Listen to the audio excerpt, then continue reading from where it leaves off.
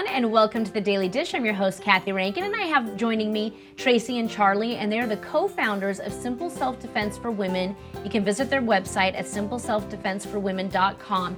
And you guys really have a great niche telling people, women especially, how to protect themselves and their children.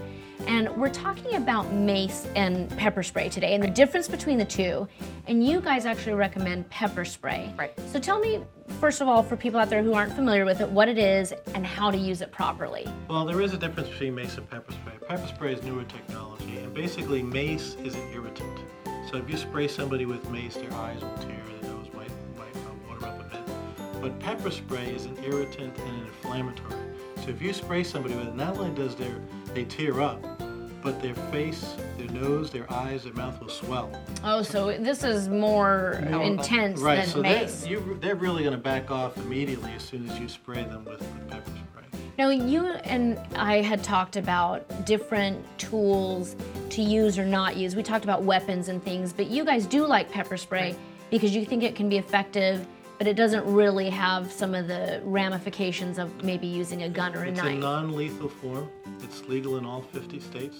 It's very cost-effective to purchase it, and it's extremely effective. And if you spray the wrong person, you can offer them some water and apologize. And, once a bullet leaves the chamber, you can't apologize. Right. Pepper spray you can wash out. What is the distance that you should have between you and somebody who's trying to get at you before you spray?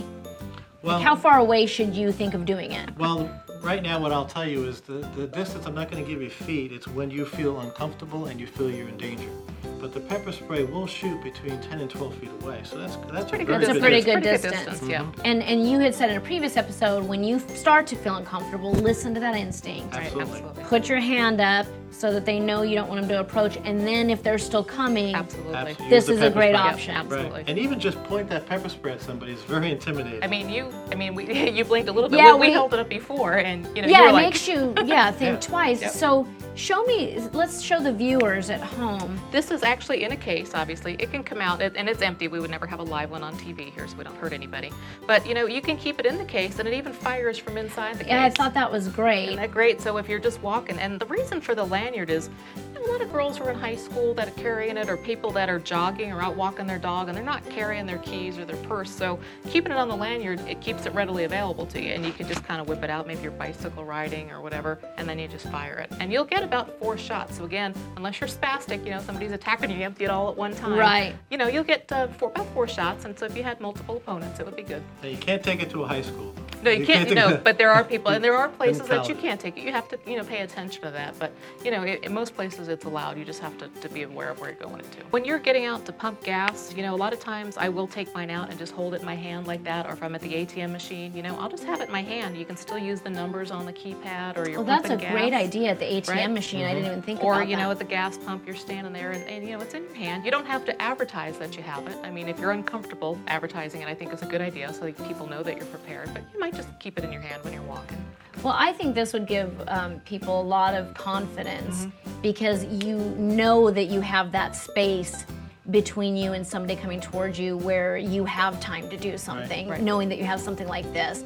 I think women are afraid of engaging. Right. And the other thing too, it is legal in all 50 states. And you can take it on the plane, but you have to pack it in your luggage. Inside your luggage. You can't Okay, take so it you can't take it on board with Right, you. but you can correct. pack it. And it's 1 pepper spray per luggage. Now, do you have to inform the airport that you've got it with No. you? No, you just can pack it pack in it luggage, on. but no more than 1 per luggage. Okay, and then you guys actually sell this on your website, correct? Absolutely. Yeah, so again, you can go to the website, which is simpleselfdefenseforwomen.com. Again, great information. Thank you guys so much for joining us, and we're going to have more stuff to cover with you, some other topics in a next episode of The Daily Dish. We'll see you guys then.